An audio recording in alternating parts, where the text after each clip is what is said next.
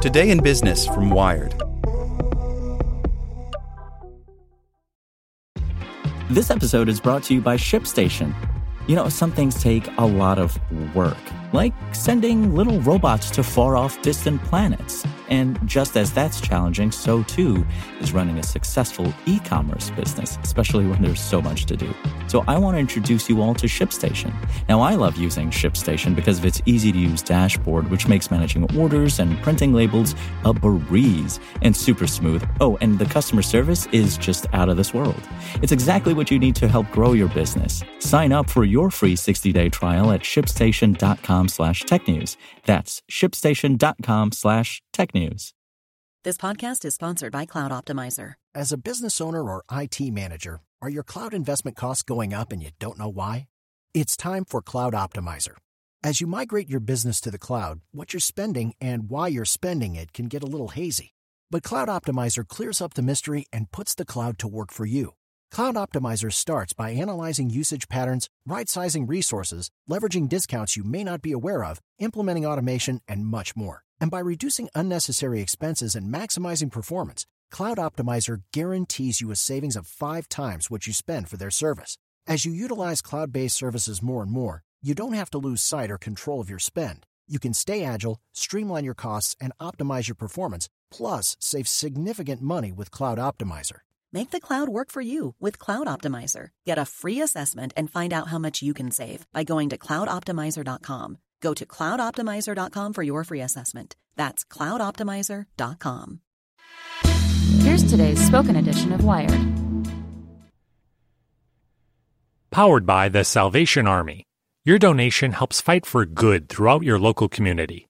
To give through Alexa, donate by saying, "Alexa, make a donation to the Salvation Army." Or go to salvationarmyusa.org to make a gift. This company wants to make the internet load faster, by Clint Finley. The internet went down on February 28, 2017. Or at least, that's how it seemed to some users, as sites and apps like Slack and Medium went offline or malfunctioned for 4 hours. What actually happened is that Amazon's enormously popular S3 cloud storage service experienced an outage, affecting everything that depended on it. It was a reminder of the risks when too much of the internet relies on a single service. Amazon gives customers the option of storing their data in different availability regions around the world, and within those regions, it has multiple data centers in case something goes wrong. But last year's outage knocked out S3 in the entire North Virginia region. Customers could, of course, use other regions or other clouds as backups, but that involves extra work, including possibly managing accounts with multiple cloud providers. A San Francisco-based startup called Netlify wants to make it easier to avoid these sorts of outages by automatically distributing its customers' content to multiple cloud computing providers. Users don't need accounts with Amazon, Microsoft Azure, Rackspace, or any other cloud company. Netlify maintains relationships with those services.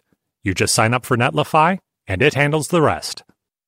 You can think of the company's core service as a cross between traditional web hosting providers and content delivery networks, like Akamai, that cache content on servers around the world to speed up websites and apps.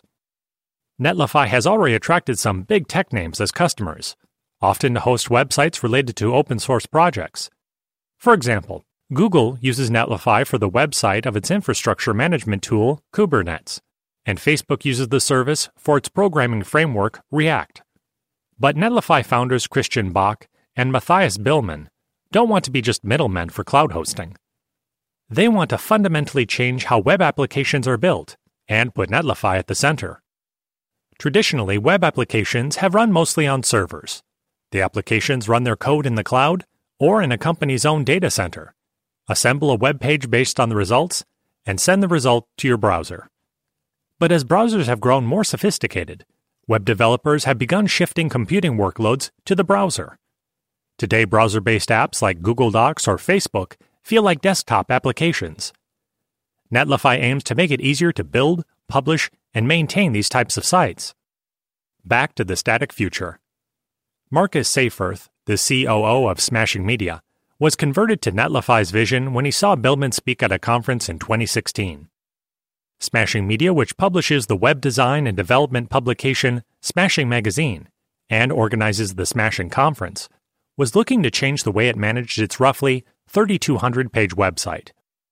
Since its inception in 2006, Smashing Magazine has been powered by WordPress, the content management system that runs about 32% of the web, according to technology survey outfit W3Techs, along with e-commerce tools to handle sales of books and conference tickets, and a third application for managing its job listing site.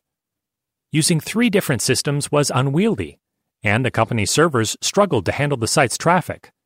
So SafeEarth was looking for a new approach. When you write or edit a blog post in WordPress or similar applications, the software stores your content in a database.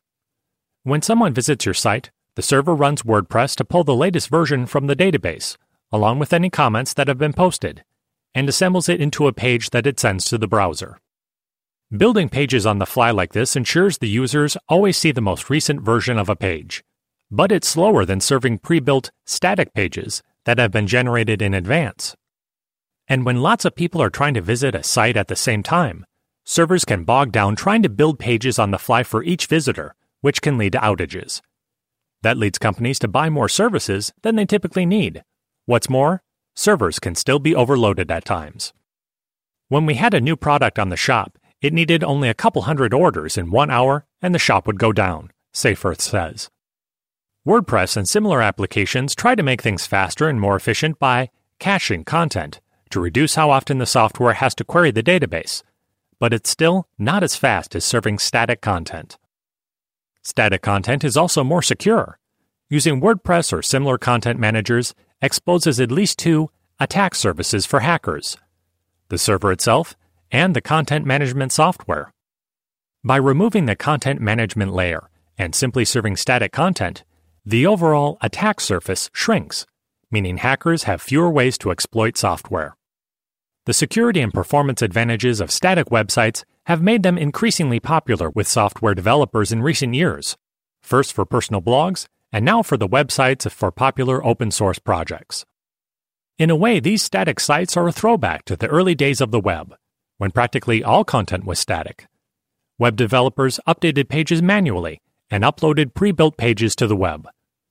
But the rise of blogs and other interactive websites in the early 2000s popularized server-side applications that made it possible for non-technical users to add or edit content without special software. The same software also allowed readers to add comments or contribute content directly to a site. At Smashing Media, SafeEarth didn't initially think static was an option.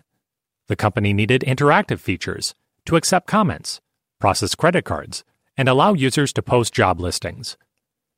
So Netlify built several new features into its platform to make a primarily static approach more viable for Smashing Media. The glue in the cloud. Billman, a native of Denmark, spotted the trend back to static sites while running a content management startup in San Francisco, and started a predecessor to Netlify called BitBalloon in 2013.